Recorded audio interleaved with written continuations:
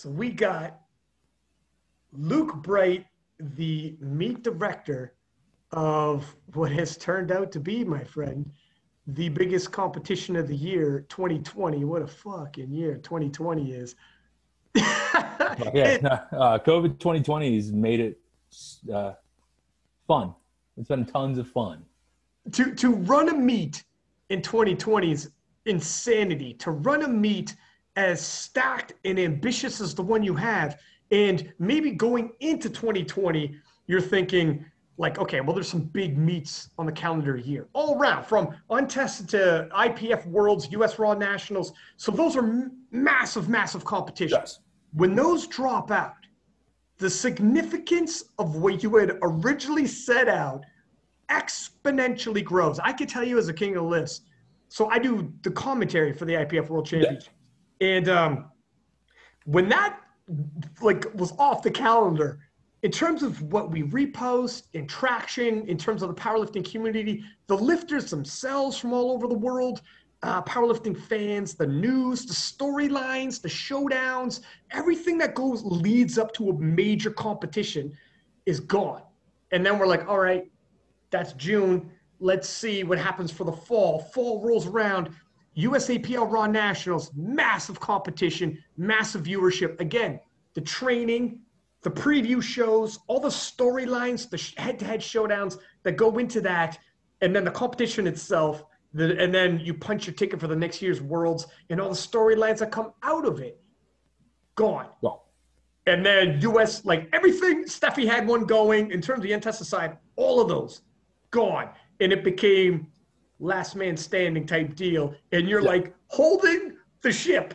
It's like a Braveheart when he's like, hold the line, when the general's like, we're gonna hold the line. And it's all on you now. You are the powerlifting meat right now. Yep. No I mean, pressure. I give Steffi a ton of credit. The hybrid showdown got in before all the craziness. Yeah. So they managed to kind of hold and the meet was insane. But when we set out, we started planning this last November. And I'm like, I want to be the current 2.0 for sleeves. That was the idea behind it. They had the big money, untested rat meet. I want to be the big money, untested, or whoever wants to show up. Sleeve meet. It didn't exist. And that was the whole purpose behind it. And actually leading into it, I invited anyone and everyone who technically qualified with, I literally went down open powerlifting 1 through 50, IPF, USAPL. I didn't care. I invited everyone. Unfortunately, IPF and USAPL makes it really hard to compete outside of them. So it ended up turning into the untested meet instead of what I was hoping for, where it was really the best of the best on one stage. No federation mattered. And initially, when you set out, did you have a fed that you were working with initially, or was it kind of like, look, I want to, like, in terms of the untested, when you're putting together a meet, do you come up with the meet and then afterwards search for a fed that fits the bill? How does that work? For me, the last couple of years, my businesses ran an expo, a strength and wellness health kind of thing, a mini Arnold, if you will, in Buffalo, where we had an untested, a tested, and a tested powerlifting meet, a strongman competition and a CrossFit competition under one roof with a whole vendor expo. After 2 years of it, and I mean, we had like the first year Ray Williams came out for the untested side. He was literally handing people off and stuff. It was super cool. Yeah, hell yeah. Bama Burr came out year 1 and year 2. Andy Young came out year 2. Forsaken Warrior came out year 2 for the untested side. We had Jerry Pritchard, one of the world's strongest man competitors there. And it was just an awesome event. 70 some odd vendors. Dana and Rob Bailey came, Mike O'Hearn, Johnny Jackson, Cass Martin. Like we did our best to really make it like a small Arnold, and way more kind of personal feeling, where it's not 300,000 people, but you could be in line and meet Dana and sit there and talk for 10 minutes. That's amazing. Because there's only 4,000 people in the room instead of 300,000 trying to meet her, and all that stuff. So it was really cool. After 2 years of it, we just kind of realized that Buffalo didn't have a big enough market to make something like that profitable. we got close to breaking even, but with the investment and everything and just the market as it is, we kind of figured there's no way it was going to happen where we could blow it up to where we'd make money on it. And did you, when you start this, if we back this up a stitch, was this like event planning? Is it something that you had always done, or you end up getting into kind of like a passion project because you love putting these things together on a whim? Yeah. 100% passion project. My business, how I pay the bills is Eat Right Foods. We make meal prep. We started that in 2016 and it just blew up for us. And we just wanted to do cool stuff in the community. We didn't want to just make food and make some money, and that's all great, but we want to do something more. And doing these huge events kind of just links us to the community. We're trying to bring something bigger to Buffalo. It really is starting to become a more up and coming city again. 1901 is one of the dopest places in America and kind of fell off pretty hard. And we're starting to make the comeback. The Bills don't suck this year yet. But we're looking good. Yeah. But that was the thing, was to bring something cool to Buffalo that no one's ever done. And with the Expo, the first 2 years it was a super cool event.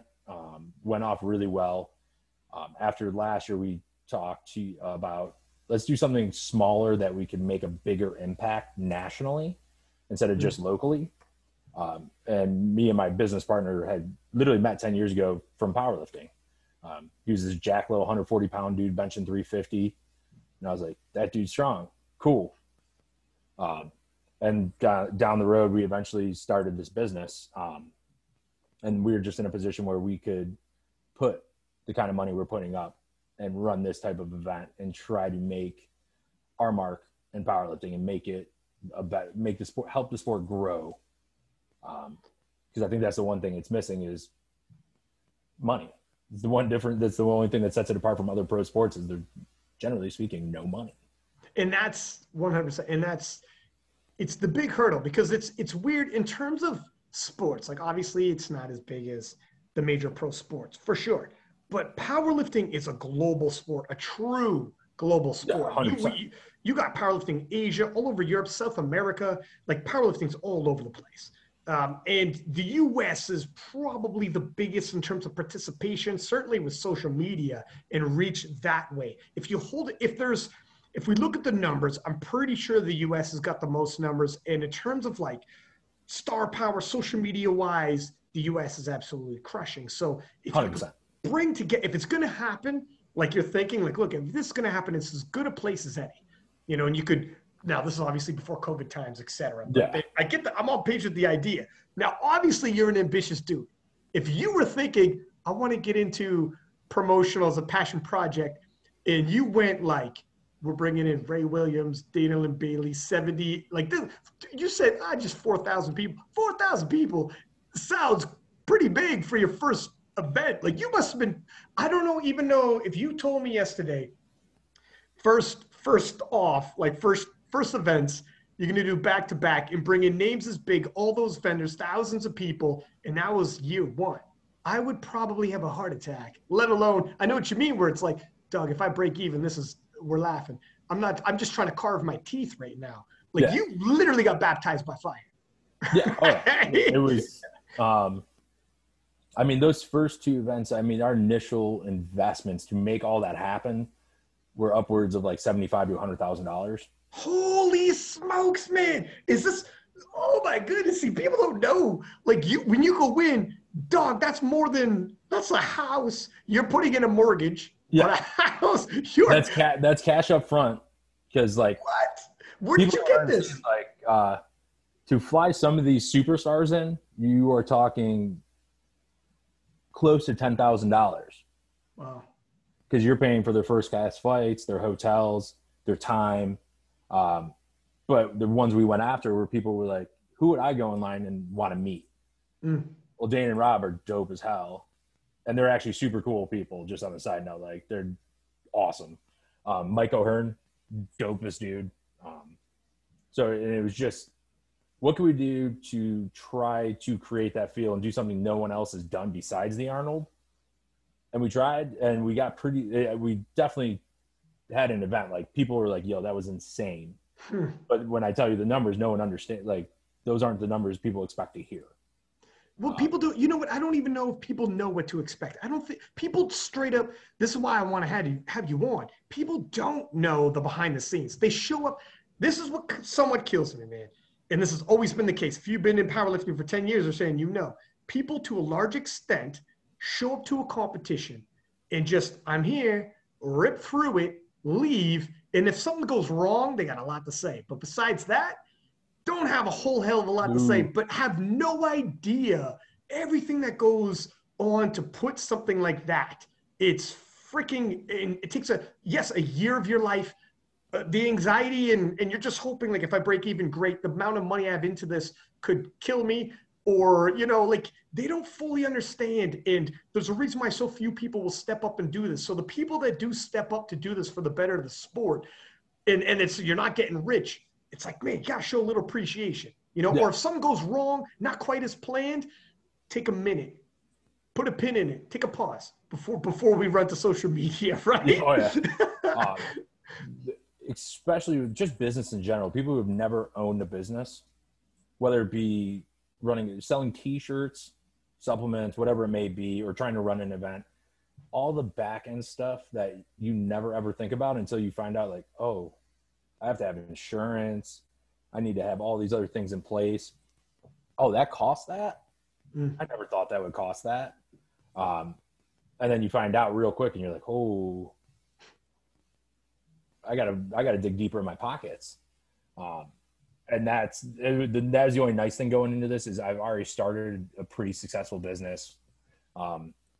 So I knew a lot of the stuff going in, and just being around powerlifting for so long, I understood the what goes into a meet and what it costs to make those things appear. Mm-hmm. But a lot of people don't. Like, I didn't own a gym or something, like, where I had all this equipment.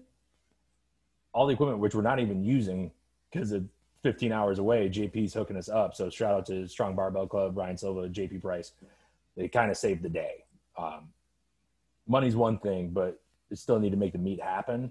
I need equipment and a place to do it. And they bent over backwards, jumped at the opportunity to help make this happen. But back to what I was saying, we didn't have any of that stuff just laying around, like, where I was like, oh, I'm gonna run this meet with all this equipment I have. We're just right around $30,000 in equipment we purchased. Holy sugar, man. Well, let's back this up story-wise a little bit, though, before we get into actually putting it together. So you had done 2 events, very ambitious, went in like crazy. When you raise that kind of money, I'm just going to build a little background here because I got my interest. Anyone listening is probably thinking, holy frig, I didn't know that it'd be that kind of money to hold an event like that. An event that lasted, how many days was that event? This was a single day event. Okay, well, there you go. Holy frig, dude. So where do you get that kind of money to raise in? Are you just going like vendors, et cetera, like advertising? And just it was 110% out of our business pocket. It was the E-Ray Foods Sports Expo 2018, 2019. We got an Instagram. I'll send it over. You can see some of the pictures because it was an insane event. Yeah. We have this ridiculous venue in Buffalo called the Riverworks. It's right on the river. Huge abandoned old industrial plant that they turned into a event center and restaurant. There's 2 full-size hockey rinks outside where we cut each hockey rink in half and put an event on each half of the hockey rink. 100% outdoors under a giant tin roof. So on one side, on the left-hand side, you had the USAPL 100 lifter meet and a CrossFit competition. On the other side, you had, I think Adam got 120 lifters year one for a untested USPA meet.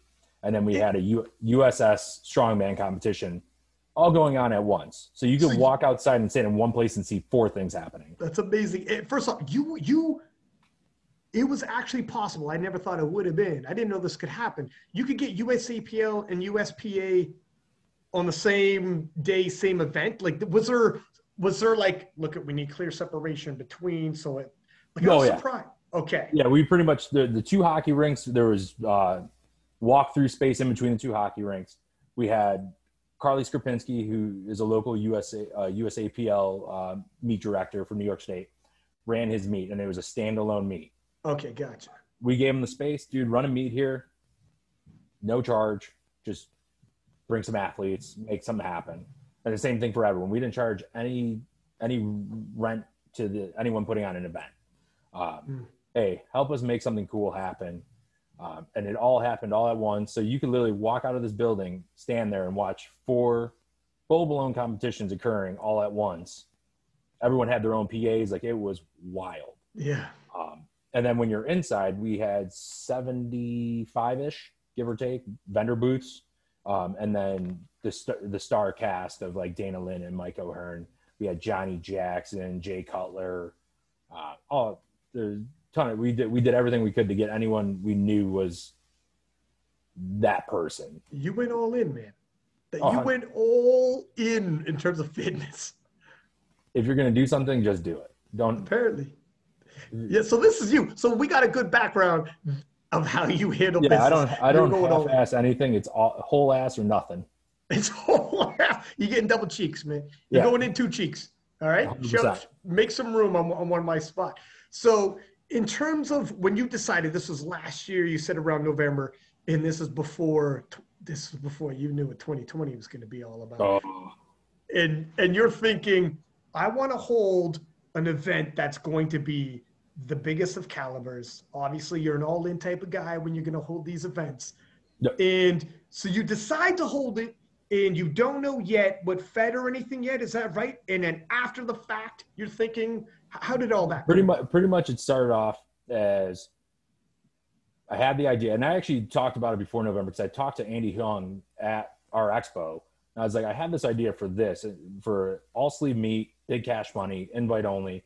And he goes, I've been praying someone would do that. I'm like, all right, that makes me feel better. Like, it wasn't I don't know. It was, yeah, do it. Come November, I think it was around October, November, Matt from Pioneer Fit had posted he was kind of done with the tribute and looking for someone to take the reins. I called him. We talked. We had a great talk. He was all in on it. And so it started as an idea before there was a federation. Hey, this is something I want to do. I think we can make it happen. Then that opportunity to kind of take over the reins of tribute provided itself, and I jumped on it. Shortly after that, USPA Texas was not happy about the idea of someone running the tribute outside of Texas. They had helped Pioneer Fit come up with that, the design, everything. It was kind of a shared branding. So they were an absolute no, it cannot be called the tribute. And I came up with the Showdown. It took me 2 weeks and talking to a million people, like, what's a cool name for a meet? It's not the tribute, but it can't be called the tribute. Come up with something. We came up with the Showdown. At that time, I had talked to Adam, who's the New York State chair he's the USPA Northeast director. I think he runs meets in like 6 states. The dude's a nutball. Just every other weekend, he's in a new state running a meet. He does a phenomenal job. He was going to kind of run the meet for me. So I didn't have to bring equipment. He has it all. I was going to be the promo hype money dude. Now, if I could ask a quick question before we move forward. When you were going to take the tribute, and so essentially you're buying a used car, did you ask him why you selling this car? There was no sale or anything. Matt, I think just at that time didn't want to be in event planning. It wasn't his bag. Because it's a lot of work. So okay. All right. He loved the idea of it. He wanted to be a part of it still as a sponsor at the initial talk. He just didn't want to be an event planner. Is what I got from it. I might be misspeaking or mistook him, but I think that's how it came across. Was he just wasn't for him as far as event planning. Listen, if one thing pops up in your life that makes it little, like you have a kid, you have whatever, that's it. You're like, I can't do this. This sounds like it's an all-encompassing, oh my God, I have so much money going into this. I can see how people can get burnt out pretty quick and be like, I'm good. I gave back. I did a couple. Somebody take the reins. 100%. And let me also say, tribute's cool because it's a tribute to the lifters. I like the Showdown because that's exactly what I put in the captions when we talk about in powerlifting, the showdowns that are going to happen at USPL Nationals or the IPF Worlds. These are showdowns. We're highlighting the showdowns that are going to happen. So when you call it the Showdown, that's it, man. That was a perfect name. I was telling my wife, listen to your podcast, how many times you say showdown. Oh, I was dude. like, this guy's plugging me without even trying. Dude, I know. Look it. Everyone does so because it's it's just it's the catchphrase it is when you're describing it. So it is perfect. If you once you say the showdown, everyone understands what the idea and the Yeah. concept is. This isn't a regional event. This isn't a qualifier for this other event. This is the showdown. This is the rodeo. Right. This is the event. And you didn't know at the time how much this is the event until later, but we'll get there in a second. Okay, so you decided to call it the showdown, and now you're hunting around for it. You're looking for a meet director, so to speak, and you're thinking, I'll be the money man, the hype man, I'll help put it together, but I'm going to get a guy who runs competitions to run it because I haven't done that before. Yeah. And this is where we're at. And Adam was all on board. Great dude, runs a phenomenal meet. I've competed at his meets 5 or 6 times back in my day when I was still doing it, like competitively. Great dude. And eventually, as time went on, I saw an opportunity to where, because the big thing too was we didn't have a WRPF in New York. We didn't have an RPS because Gene had moved out of New York. So USPA was all we had. Adam is USPA in New York. So if there's a meet in New York, it's his meet. So instead of bypassing that, I went with him. Eventually I saw an opportunity to where WRPF was looking to expand.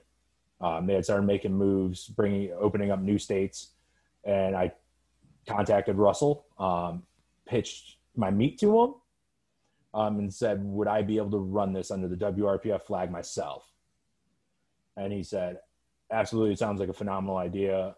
I think it's a great antagonist to the Kern. Like we were talking about earlier, Kern is the biggest rat meet in the country. Mm-hmm. And here's an opportunity for the biggest sleeve meet. So we kind of have the 2 biggest meets in Raw under one flag. Mm-hmm. And it gave me the opportunity to 100% own this product. Not that I don't think Adam would have done a phenomenal job. If anything went wrong, I have to split the blame. I'm not about that life. If anything goes wrong with this meet, it's 100% on me. If this meet is an absolute home run, it's 100% on me. You went all in, man. You went both cheeks. Yeah. Let's go. We're going both Whole cheeks ass. this time. The whole ass, man.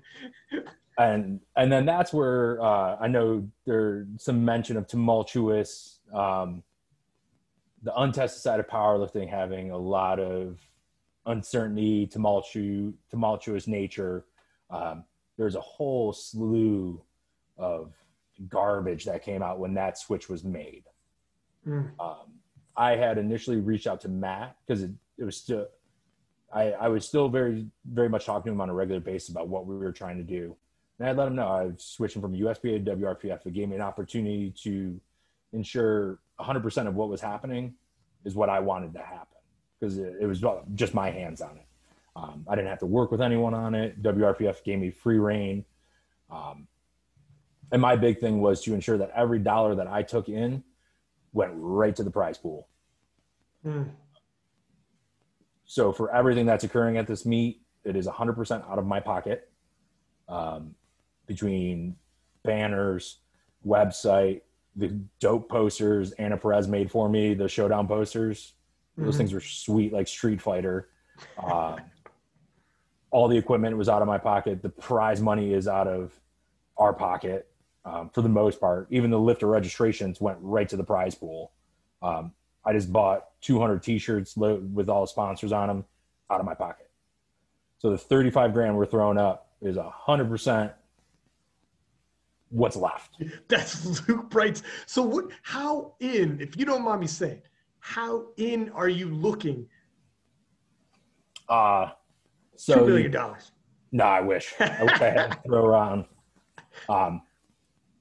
State of the art hooked us up with all the equipment, which we unfortunately can't even use because we're not traveling 15 hours. We just don't have that type of equipment to bring that much stuff. And JP, like I said, had kind of saved the day for us. So it saved us a nightmare trip. Equipment were about 25 grand, another 5 grand in plates, $30,000 in prize money. I'd say about 10 grand in miscellaneous of websites, posters, all sorts of other, and the t-shirts, all the bells and whistles that come along with doing it. So whatever that adds up to, call it 70 grand. Holy fudge, dude. Here we go, eh? Here we freaking go. 70K. And that's the big part of that is about half of that is just startup, because that's what it costs. You want to run a powerlifting meet? Get ready to spend $35,000 to $40,000. If you don't own that stuff, that's what we bought 1,500 pounds in kilo plates. It's a $5,000 bill.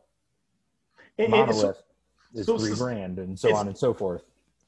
It's the sunken cost for the first one, with the hope that, all right, get as close to breaking even on the first one or whatever that is, but then it's the long play. I got to stay in the game. If I stay in the game and belt off meet after meet after meet, 3, 4, 5 years down the road, now we're cooking, because the sunken cost I paid year one, I mean, there might be a couple plates here and there you rotate out, or bars or whatever, but for the most part, these things last.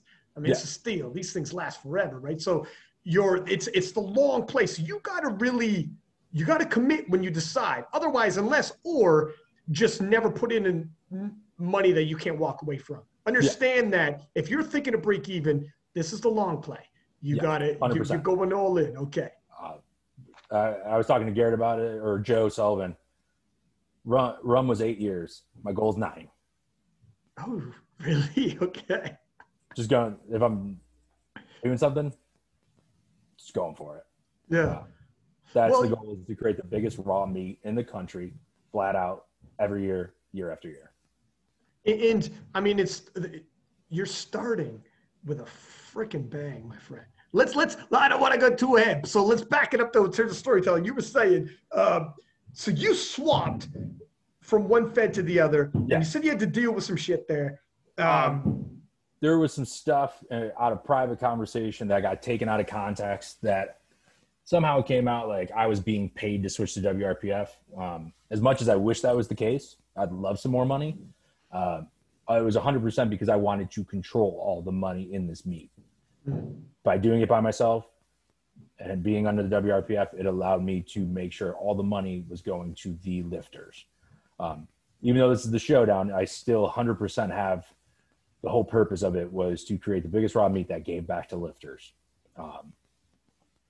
Unfortunately, with COVID, the prize pool isn't what I hoped, but 35 grand ain't nothing to bat your eyes at. It's a lot more than zero, which is what the rest of the year has had. And so that came out, and that turned into an Instagram nightmare. And when was this? When was this still 2019 or was this 2020? Early 2020. Okay. So it was before COVID. It might have been late 2019, early 2020. Okay. Yeah, I think it was late 2019, right before invites went out.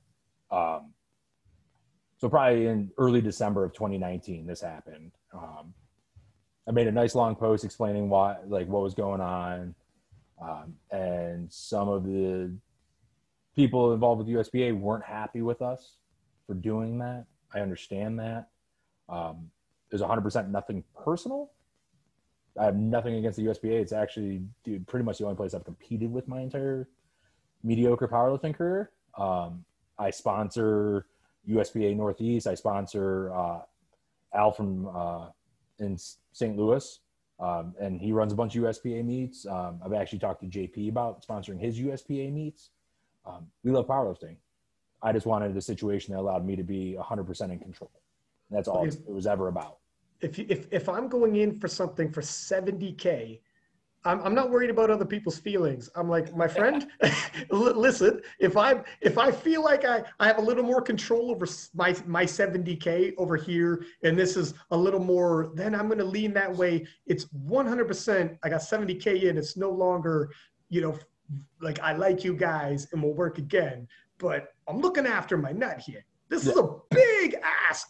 Just let me, if this makes me rest, because look at, I don't know how you even so calm right now if I had 70K invested. But if it makes you rest a little easier and you feel like you got a little more control here and it's all right, I feel a little better with the situation, man, you can't think twice. You got to do what you got to do when you got kind of money. When you're that in, that's a big deal. It's just business. Yeah, 100%. Yeah. And that all that opportunity just it provided us a new opportunity, me and my wife, to expand ourselves in powerlifting, not just doing the showdown, but running other meets in the state and doing some stuff our way that we'd like to do. So it's just a really cool opportunity that it solved a couple puzzles for us. There it is. So we're super excited. 2020 wasn't the year we wanted for this new venture. What were you thinking? So when 2020 hits and you're sending out invites and the invites are coming back and you're like, hey, shit, like we got initially, what was this? Was this roster just absolutely banging? What was the roster looking like pre-COVID? The roster was getting better even during COVID. Oh, wow. Because we were just like waiting it out. Like, all right, it's starting to look all right. Like things are going to open. We're going to be good. I mean, at one point we had Yuri Belkin in the meet. Like that's still by far the coolest thing that's happened to me all year is waking up at 5:00 in the morning to go to work, checking my phone, and Yuri Belkin messaged me asking if he would be able to come do this meet. And I'm like, what? You're like, I'm not awake yet.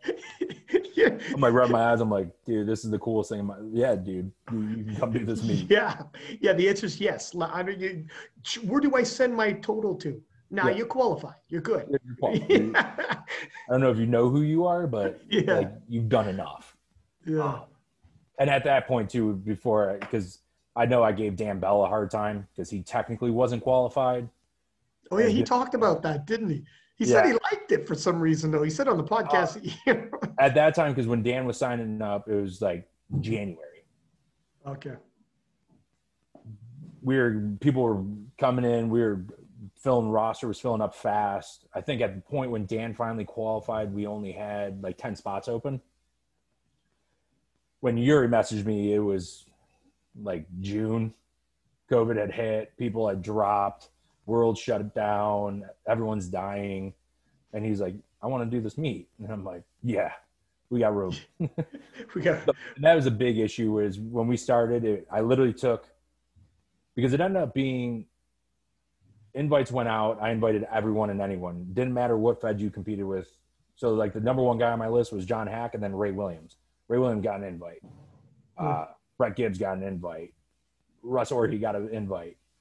I didn't expect them to accept, but it doesn't hurt to ask. Right. First thing I hear is no. Well, for the most part, IPF, it was just I didn't hear anything. There was no answers. But that was the goal of it.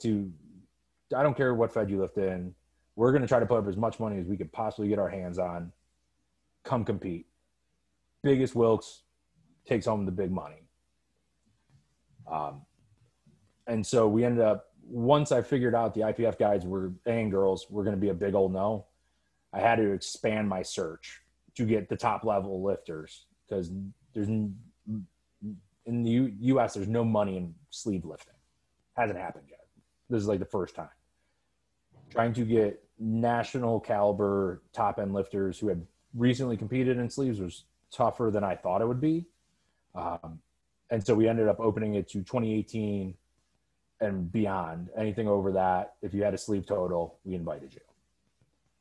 Dan hadn't had one since 2017. He ends up doing a meet. Absolutely crushes it. He broke the world record. Yeah, casually. It was one of the most casual performances I've ever seen. And then I was like, hey, you want to come now? And he's pretty much like, yeah, no fucking shit, I want to come now. Like Dan is the just bluntest but nicest dude in the world. I love talking to him. One of the coolest guys I've met because of this. But he's been super awesome this entire time and just stoked to see him compete. But it was just funny because at first he really did. I'll screenshot the message and send you. He goes, I seriously have to qualify. Like that literally came out of his mouth.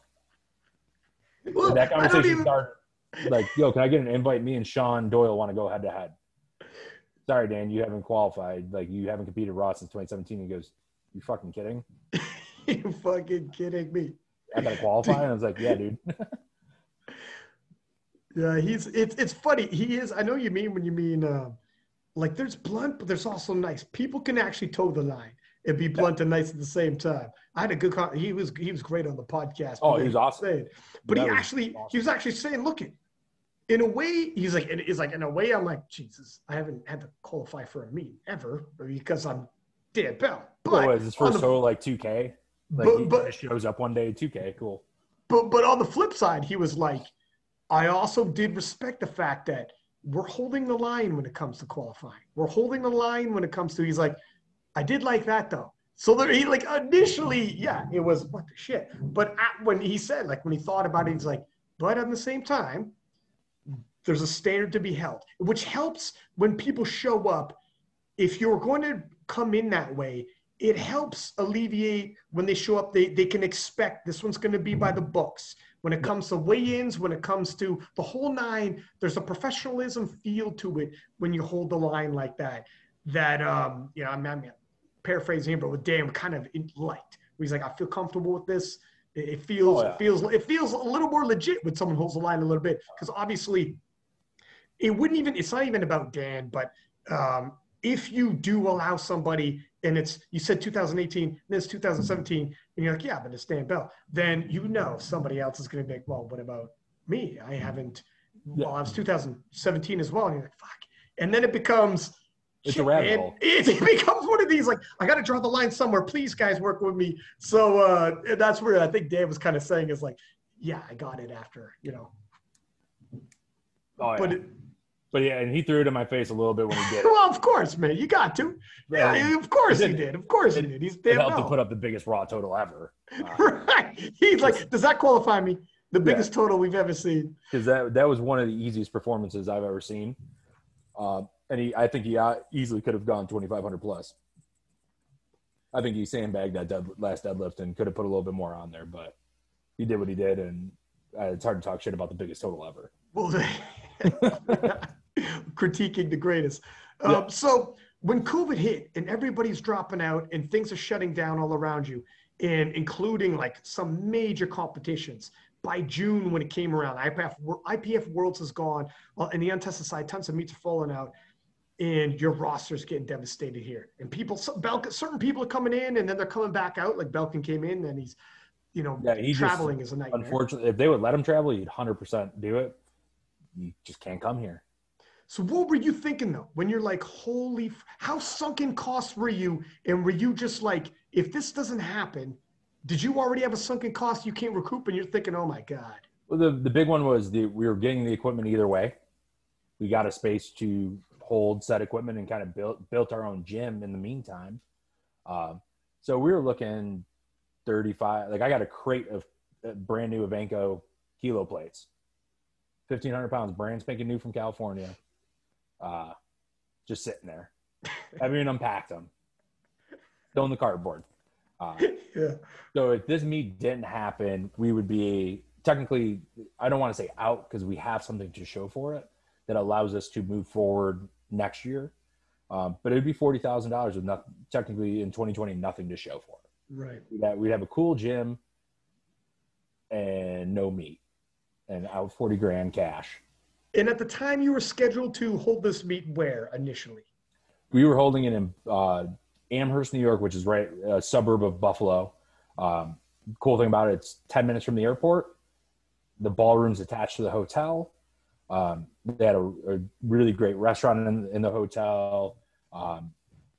It seemed like a great place to run and meet. Really nice ballroom. And New York State is arguably probably the worst place in America. I don't even know if it's arguable. At one point it wasn't anyways. Numbers like, shift. I think you can make some arguments about like parts of California right. that are brutal.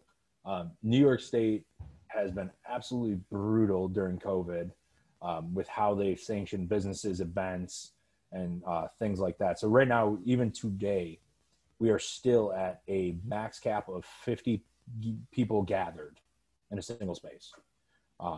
Unless it's like Walmart. If it's Walmart, 600 people's fine. It's cool. Home Depot, whatever, it doesn't matter. But if you want to have an event, it can't be over 50. Masks have to be worn at all times. If you travel to New York it's like 38 of the 50 states, you have to quarantine for 2 weeks. They have tracers at the airport. They take down your information. If you get caught, it's a $2,000 automatic fine. Stuff that makes it really just, no one wanted to come here. And I don't blame them.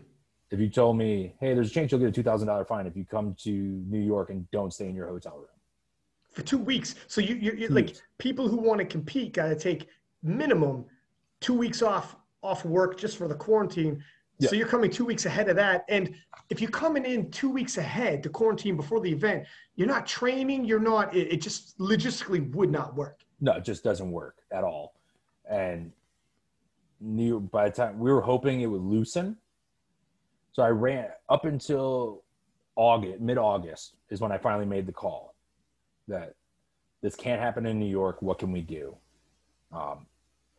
Fortunately, I became, over this year since we started this meet, earlier on, I'd asked JP, I reached out, JP, you're like one of the OG like powerlifters. You're the man. Would you, and I know you do the announcing and commentating. Would you, if I flew you out here, would you do it? And he goes, absolutely. I'd love to. So we kind of slowly but surely became pretty good friends, as best we could via texting and phone calls. He and Ryan had kind of put it out there like, hey, we can do this in St. Louis or North Kansas City, Missouri. Eventually, when the time came to make the call, I'm like, can we really do this in Missouri? And he goes, absolutely. We'll bring the equipment, all this. You just pay to rent the hall, get the chair, like any cost incurred, you cover. We'll bring all the equipment. We'll set it all up. We'll help run the meet. All right. We're moving into Missouri. And this is a big, so are you losing out in terms of anything you put down to hold the event, or is this, you did it in time? The Buffalo Niagara Marriott, because of the COVID sanctions, has been nothing but absolutely top-notch, awesome. From what I've heard, they've refunded anyone who had booked a room for this event, everything like that, like zero issues, no questions asked. Here's your money back. Nice. Okay. They didn't hold me to anything. I said, there's no way we can do this. And he goes, I 100% understand. Hopefully we can do something next year. Oh, wow. See, man, and that's why you would come back next year, though. That's 100% right? why. If I had heard people like they won't refund me or I get a credit or things like that, they 100% cash back, no questions asked. Right then and there. Done. Mm-hmm. Phenomenal group of people there. The space is beautiful. It's like 10,000 square feet. Just all the rooms that they set off for us were literally the ones around the ballroom where the event was. So a lifter could literally wake up at 8 a.m. in the morning of the meet and walk across the hall to the meet. Perfect. Yeah. It was a perfect spot. It's a nicer place. It's up to date. So it's not dingy or crappy. It's a very nice place. So I look forward to hopefully being able to do it there next year. And what was the date around about that you made this decision? We're going to frickin' bolt from Buffalo to St. Louis. First week of August. Damn. I waited long enough to hope New York would stop being stupid, but it gave me enough time that if we announce this right now, people can hopefully make adjustments. Like it gave them almost 2 months. It was like 7 weeks to, all right, we can make this happen. And so far it's gone better than I expected. Were you thinking, because this is a big move, were you thinking to yourself, oh my God, I don't know what's gonna, like how much anxiety you had? Be like, okay, here's an announcement. Because you've had to make a couple of these with this competition so far already, right? I wasn't stoked about it. I was stoked that we found a way to make it happen. I was nervous about, would it be enough to keep this, like, here's the option. I love it. Will everyone else? Right. Unfortunately, it's not just about me. I got, at the time when we made the announcement, we had 50 lifters. Would they be on board? And you're thinking, this is the showdown, not the mild skirmish. Yeah. Right? We had 50 lifters to worry about. And unfortunately, some of them due to, we've had a ton of injuries. And then there's some, their jobs won't let them leave. They found out about it and said, if you go there and do that, you'll be quarantined for 2 weeks and get no pay. I don't expect anyone to lose 2 weeks of pay to come lift weights. People got bills, mortgages, families. It's more important, 110%. Unfortunately, at this point, no one's getting rich powerlifting really. So I don't blame anyone for choosing their livelihood over powerlifting, especially in this situation where a lot of places are not taking this as a joke. And there really is legitimate repercussions. Mm-hmm. So when you still have like 34 lifters. and you got some quality, a lot of like world record breakers, and when we got a showdown. So you're going now, you've transferred over, and what's all coming about this? Like you don't have the hands-on that you would normally have. Like organizing an event from afar is probably a little more anxiety ridden because you're not there. And let's talk a little bit about getting there, organizing it from afar. And again, this is your first meet, but JP is going to run this now. So you kind of have someone to run the day operations of it. Is that how it's going to work out? Me and my wife are driving. We actually leave tomorrow. We're driving down. It's about a 15.5-hour drive for us. So we'll be getting in Thursday. So we'll be there from setup, the moment setup starts, all the way through teardown and helping JP bring all of his equipment back. The nice thing is I 110% trust JP I know he runs a phenomenal meet. It's part of his living. He not only owns a phenomenal gym, but he runs, I want to say, damn near 10 meets a year. Okay. He knows what he's doing. This is a well-oiled machine. Yeah. He's a professional. He's not only been around the sport and one of the best to ever do it, but he's also ran a ton of meets. And he knows what he's doing. He's been running meets the last 3 weeks. He's ran 2 meets, phenomenal meets. All I've seen is people go nuts over how well they've been run and how great it was. Not only the meet itself, but the way it's set up to deal with the COVID scares and all that.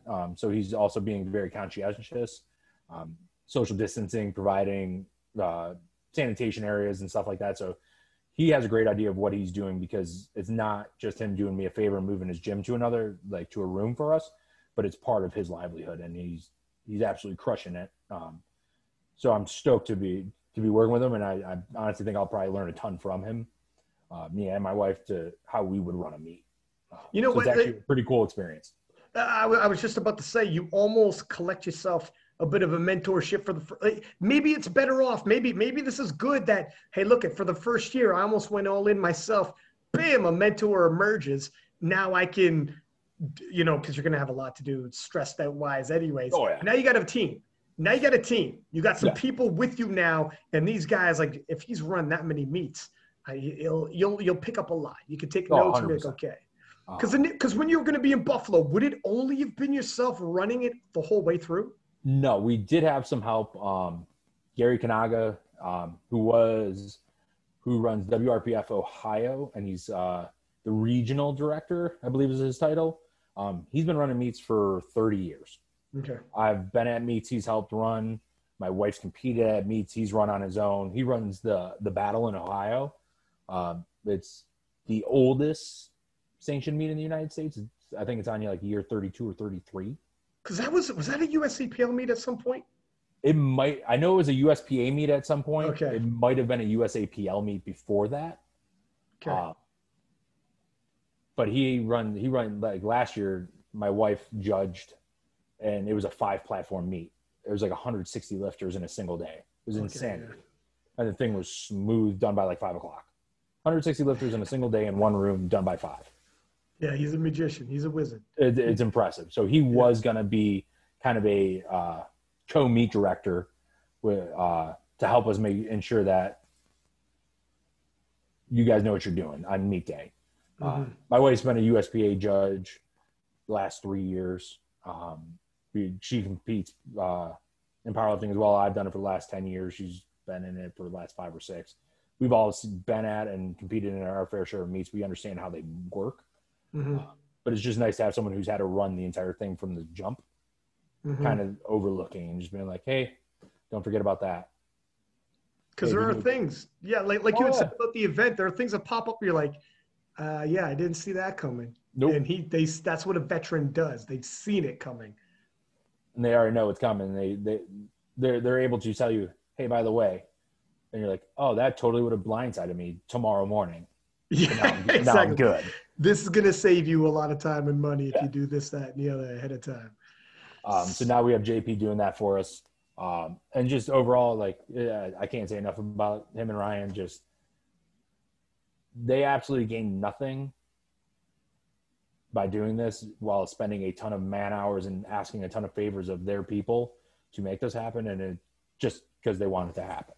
Just for the love of the game, these guys They're went all in just and be like, this has to happen. The showdown has to happen. yeah. And I think that's the sport needs more of that attitude. Right. We just Yeah. need to do some stuff to make some shit happen that the sport needs. Period. This 2020 maybe not, but most years I always tell people if you compete at least one competition, you have to spot and load or help set up breakdown or whatever it is. At least once a year, you got to get back and do something.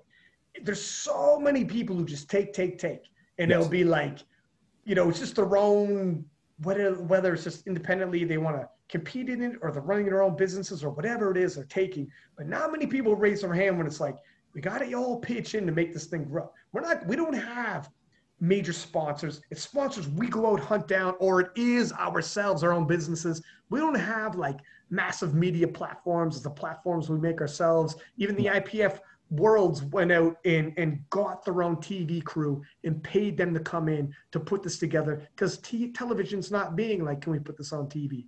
Yeah. So when people You need ESPN the Ocho. Right, yeah.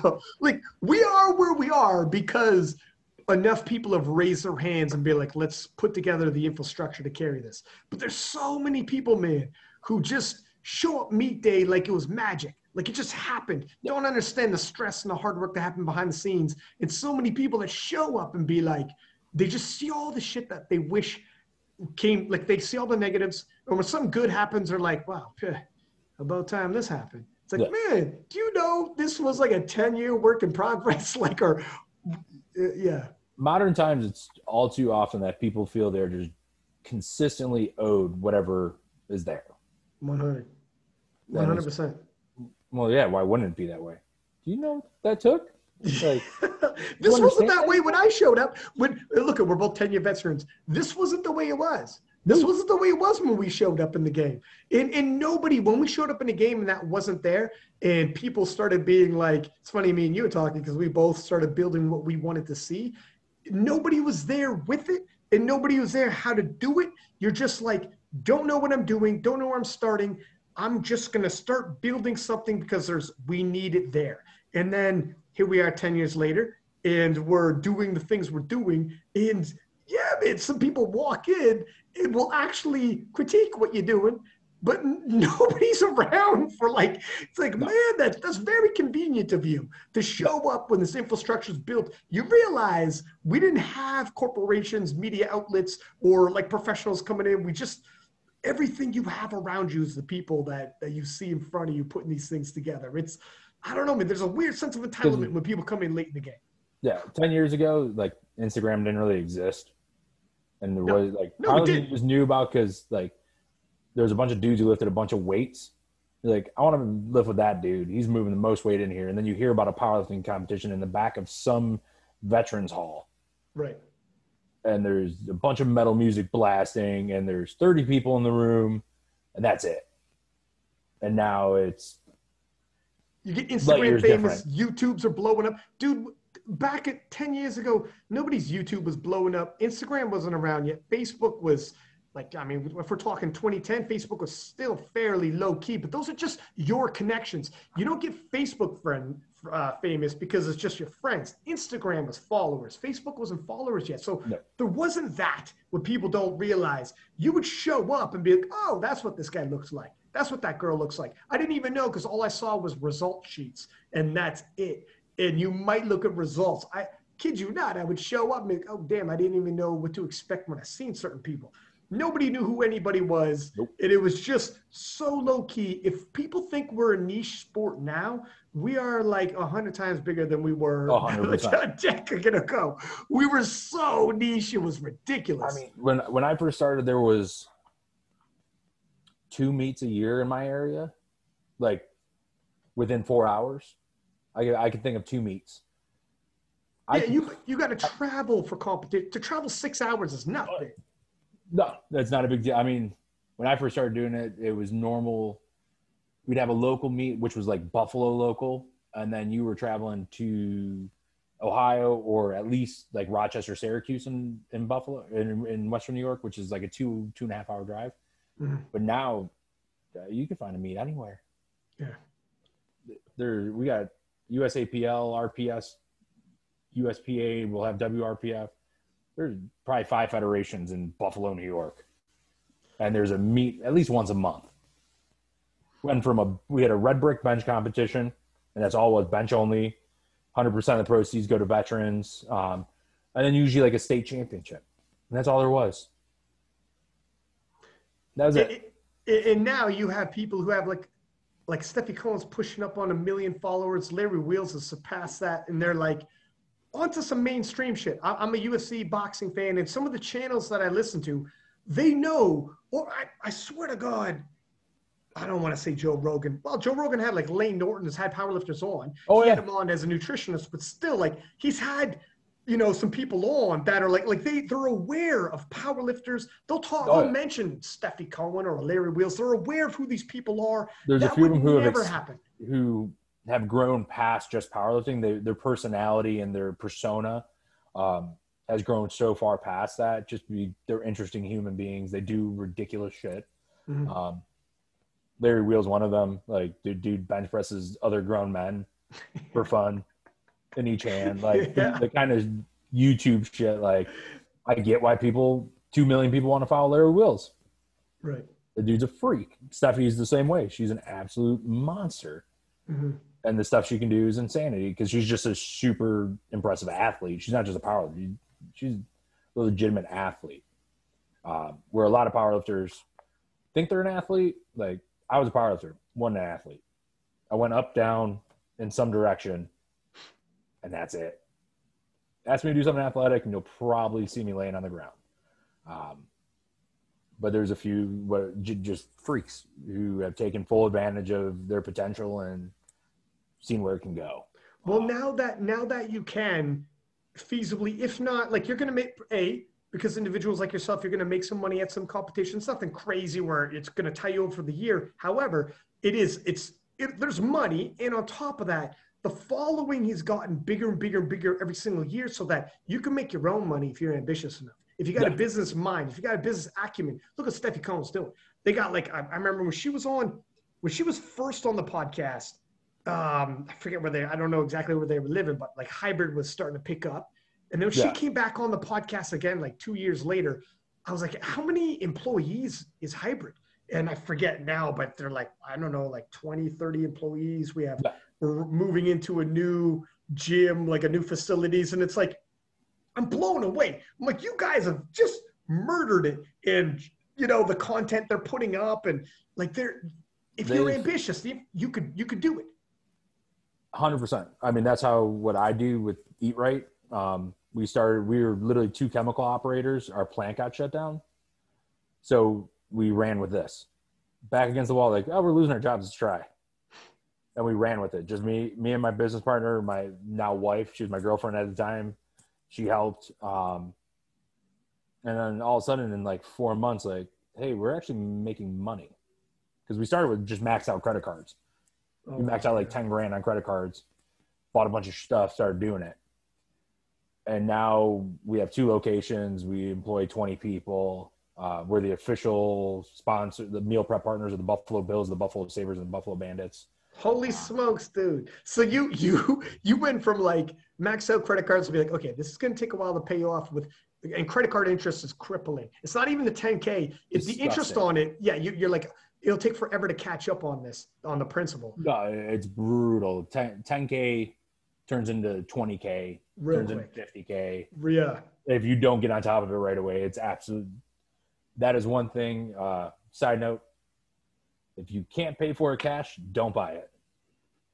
That's my business advice for this podcast. Cash, don't buy it. At least initially, but you did start your whole business off of interest, and that's in the worst of interest too, is credit card interest. Yeah. But you better be confident. Sometimes you got to, man, it's crazy. For every one of you, there's like 100 guys that it didn't work and they just ended up paying. I will 100% own that I haven't been as insane as I am talking to you today. If that business hadn't shut down, I could easily make 6 figures busting my ass working in a factory. I was cool with that. I did it for 5 years, didn't mind it at all. Actually, I think it was part of the reason I was as decent at powerlifting as I was at the time was because of the manual labor I was doing. So I didn't really mind it. It was good money, health insurance. They shut the plant down or announced they were shutting it down. If I had not had that kind of like, well, I'm losing my job anyways, I probably wouldn't have done what I had done. I would have easily coasted on, I can make 6 figures and retire when I'm 60. And and the thing is, you would never have, so at the time you were like, oh my God, I had this all pathed out and I'm set. And when it starts shutting down and it's that, holy shit, what am I going to do now feeling? Yeah. Little did you know this was like a blessing. But you would have thought so at the time. You're thinking this is the worst possible thing that could happen. Yeah. There's 100% like backs against the wall. I don't want to, I thought we had a great idea. I thought it was a phenomenal idea. But would I have risked losing everything to pursue it when I still had what I thought was everything? No. Yeah. I didn't have that set of cojones at the time. When I was 25, I didn't have that set of cojones. And that's fair enough.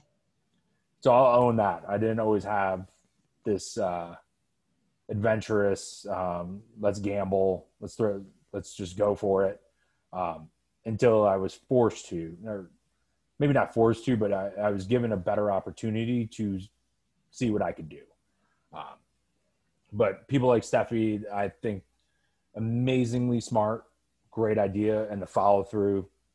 It's 100% why it works. Is the follow through was perfect. You got to be okay. They offer value at the right price, and the product holds up to what they're promising. If you do that every time, you will win. And you got to be okay with taking some risk and hustling. When you're going to do the entrepreneurial work, you got to work like nobody's willing to work. Like loose ends pop up. You're the one who's going to hold the bag. Oh, yeah. So you have to go all in. First 4 or 5 months of our business, we were still working at the factory 40 hours a week and doing this on the side. So for 5 months or so, I worked 7 days a week, nonstop. I went from one to the other. If I was off from the one, I was at the other all day, and vice versa. And it ended up, one day we realized like, oh, it literally just one day blew up. We went from, hey, this is growing a little bit, to, oh shit, you need help. Like, we can't keep up. Oh, wow. And just never looked back, and just been running with it since. So week out right now, and you haven't traveled. When you leave? You leave Tomorrow afternoon. Okay. So here we are. You're walking into the first week ever holding a competition, and it has now become, is this the biggest competition of 2020? I mean, it's debatable. It's got to be up there. It's got to be in that conversation. I mean, I think the only competition it would have would be the meet Steffi ran. I can't think of anything else. I mean, there's the Arnold, but the Arnold not for the untested, really, right? I didn't hear anything happen at the XPC meet this year. Usually I hear of something happening. Last year, Stacy, I think it was last year she broke the Wilks. Was that 2019 or was that 2018? 2019, because it was before the Kern when Steffi and Mariana went toe to toe. Yeah. For the big untested showdown of 2019. That was those two girls. Dude, those two alone was absolutely phenomenal. Right down to the last deadlift. The Kern has I don't know if I want to call it a bad habit of that, but the girls at the Kern show out every year. That would have been the running model. 17, 18, 19, the girls was like, damn, something happened. That was insane. Powerlifting is one of those sports where, and I've talked about a couple times on the podcast, like there's the UFC, the women's division, men will get right up in there and love watching that in powerlifting. There's not a lot of sports where men will sit down and watch WNBA, women's hockey, women's, baseball, whatever. But women's powerlifting, oh hell yeah. We'll go all in. It's quality, man. And it's like just as equal quality as the men's, and the men do 100% support and know who's who, and we'll watch the preview shows. Like we do a preview show for the women's, and then if we separate it and do the men's the next one because it's running too late, just as many downloads, everybody's all in, which is the beautiful thing about powerlifting. And it's not like that with every single sport, collegiate sports in different colleges and universities. You all hear about how like attendance records, whatnot, can be struggling, and the women themselves don't necessarily support, those women's sports, because there's enough women. If they did, they would WNBA would make millions as well. There's more women than men in the world, but for whatever reason, it doesn't. But powerlifting, oh hell yeah! And Stephanie Cohen-Mariana was for 2019 one of the top ones. I mean, there's a couple. The World IPF World Championships, the women's 72 kilo class was absolutely phenomenal as well. But that was one of the big ones, man. Yeah. And so 100% the women can show up. What are you looking at this one right here? Who are some of the showdowns and some of the lifters that you're excited about to check out that you think people need to pay attention to? Honestly, and I'm prefacing this with I listened to Garrett's portion. Okay. So I'm kind of remembering what he was talking about. I think Konica Bird at 148 is going to do some shit. Like she's going to show out. She already beat, to Garrett's point, I believe she already beat Bama's record, but Mariana beat it on the same day. Mariana edged her out by 6 pounds on the total, I think. If I'm recalling correctly, because it was at Tribute 2019. They both went 148 in sleeves. And I believe Konica broke Stacy's record, and then Mariana broke Konica's record. So they were 6 pounds apart. Mariana, who arguably will say at least top 2 if you're not going to consider the number 1. So I think she's going to have a insane day. Chloe Lansing at 148 too. I think that's the battle, the showdown in the girls division. Like the straight up head to head. Those two going head to head is going to be insane. And Mariana's still in this, right? Yeah, 100%. The cool thing, because what you guys talked about, Mariana Hunter Henderson was kind of the conversation about the top 2 maybe. All the girls are one flight. Oh, nice. That makes game planning. Yeah, you know what? When this happens, and I feel like people don't fully grasp when it's all one flight. Handling becomes such a massive tool, and handling is like, if you got a good handler, if 2 people are very close, handling can absolutely, the guy or girl who's slightly weaker can still win. I've seen it. I've called so many sessions. IPF Worlds can be stacked 1 through 5, sometimes like even greater depending on the division. And you see handling where if it's tight, and it's always tight when it's this level of competition, we're talking tip of the spear talent here, a good handler is going to take you there. A good handler is like a caddy in golf. A good handler, it'll make all the difference. And when you're looking at this, I mean, I don't know the handlers enough. Not in the IPF, yes, not in the untested as much, but these women have been around the block. Now, how many of them have been in showdowns that's tight, and how many of them have handlers that have been in showdowns that's tight? It will make the difference if it comes into a close battle. So I think I'm looking forward to that. The cool thing with the way we have my wife is set up all the flights. It's all the women in the first flight, the lightweight men through 220 in the second flight, and then 242 and up. So all the showdowns between the women will occur. All the classes in the lighter weight men are all in the same flight. So you won't have like a split of the 220 class or anything like that. And then all the big boys are together. So you'll see all those guys have to go head to head. But back to the women, I think that I wanted to comment on that is one flight. So you don't have that issue of, well, she got to see what I did first. Yeah. Well, no, you guys are going to find out at the same time. Right, Um, right. And there's some gamesmanship in terms of the handling, which I yeah. like. But I think Mariana's going to show up like she tends to always show up and do some insane stuff. Hunter, like Garrett and you guys talked about, her training has been out of this world. Mm. She hasn't had a hard lift yet, but she's hit PRs across the board. I'm excited about a late ad we had, Jessica Springer. From my understanding, she'll be going for the biggest deadlift done by a woman ever. That's what is on there. So we're looking at a well over 600-pound deadlift. We have a couple really young competitors, Cora Meekum, Haley Hill, and Rachel Torres. If you look her up, most of her open powerlifting is under Rachel Durand. I think the three of them are all like 22 or younger. And looking at hitting some huge totals and being as young as they are and as new as they are. Maybe we aren't talking about them unseating a number one, but I think long term, if they can hang out, they're going to do some insane stuff. I know Haley Hill's like $132 and she's like 22, and I think she just benched 275. Holy shit! At Yeah, a 132. lot of these people could be the lifter to watch later on. Everybody starts somewhere. This could be the coming out party, so to speak, just to pop up on everybody's radar. Yeah, no, absolutely.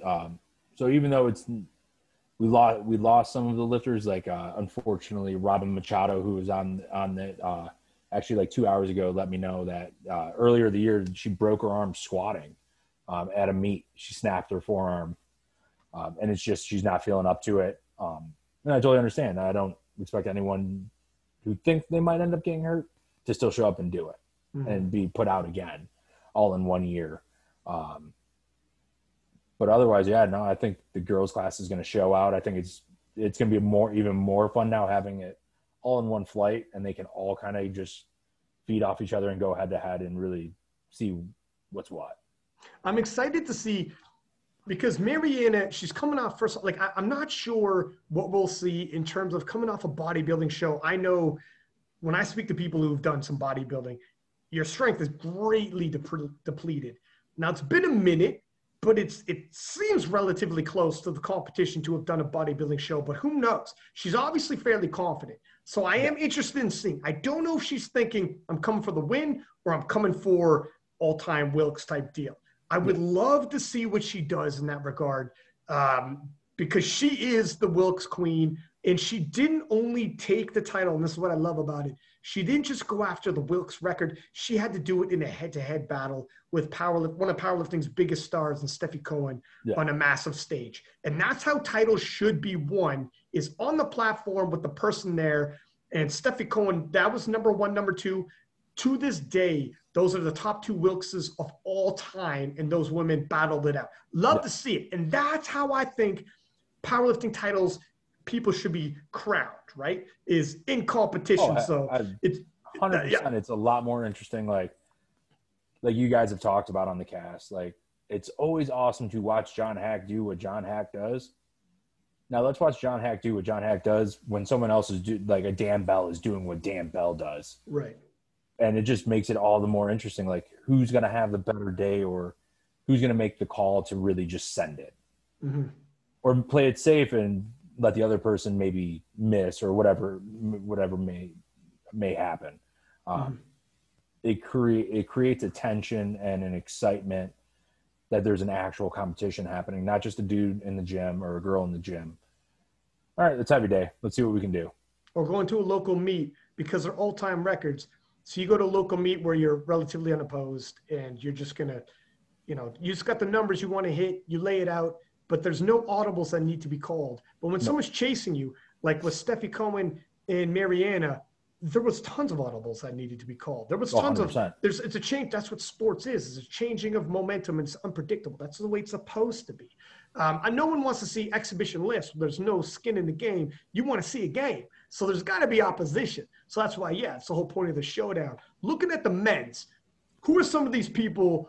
The roster's been updated, so maybe we'll announce some updates. But also, who are some people we should be watching out for, you think? I'll lead with the updates because I still feel bad I didn't put these guys on there. Shane Holler and Craig Foster out of Florida. Shane's a 308. Craig's a super heavy. So Craig will actually be going up against Sean and Dan Bell. Those are our 3 super heavies. Craig, I will say, I've never seen an individual squat the amount of weight he squats the way he squats it. He is built like Ray Williams, but moves 10 times faster. Oh my God! Yeah. I'll have to send you the video. I sent you the one video. You have to watch it. That dude will move 900 pounds in a half-second flat, in the hole, up. See you later. Put it back on the rack. Just impressive squat speed, impressive strength. So I wouldn't be surprised if we possibly see, if Sean can put it together, you might see 3 dudes in wraps squat a grand. Holy smokes! One after another. Sleeves. Yeah, in sleeves. I don't think, in fact, I can say for sure I don't think that's ever happened. Maybe big dogs, you had 3 dudes, you definitely have multiple guys in wraps doing it, but never in sleeves. Yeah. I will also, with the show weights, Dan Bell has already promised a 2,500 plus. That I don't know if he told me that in confidence. But it's out there now. It's out there now. And I got a rack of Coors waiting for him if it happens.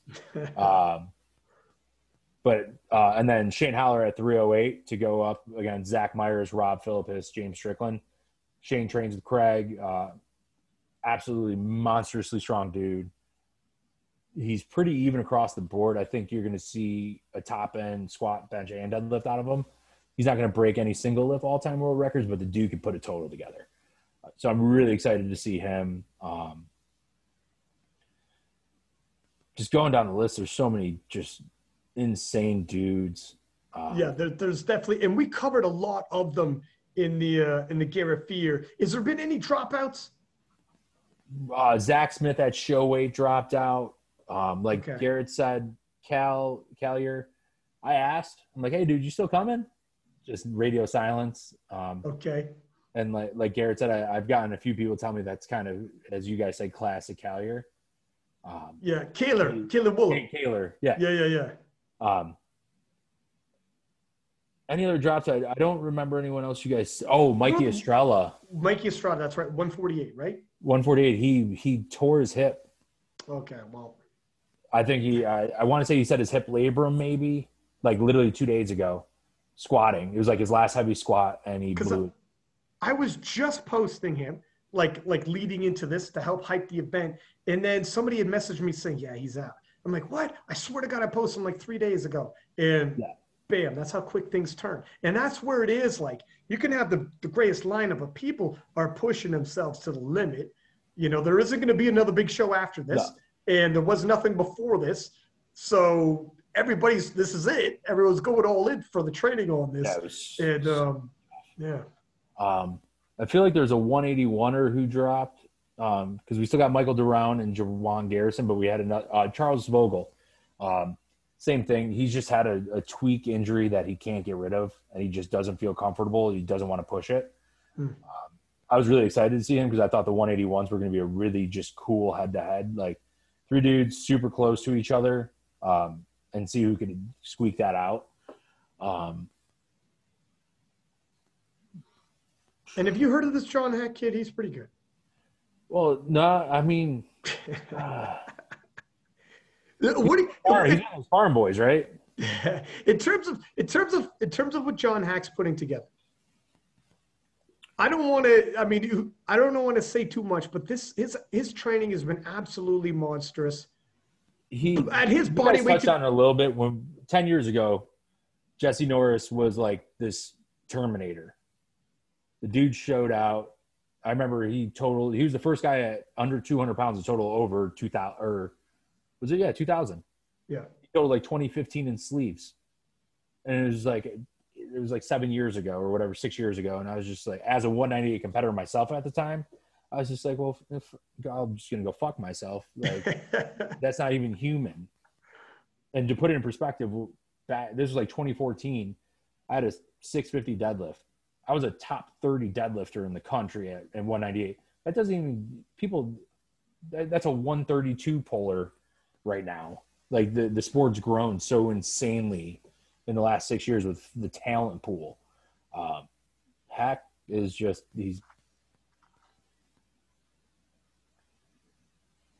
Ed Cohen second coming, I guess. Like if Ed Cohen's Michael Jordan, John Hack's LeBron James, I guess is that I don't he's impressive. I don't he leaves you speechless. We're getting to a point where it is getting ridiculous and it's starting to become a bit of the John Hack show where it's tough to find opposition, at least like head to head. Like you got a Dave Bell situation here, but in terms of like the head to head, same flight, relatively close body weight, it sounds like we got to find out how to get Yuri in sleeves. We had Yuri, and I swear I will move mountains.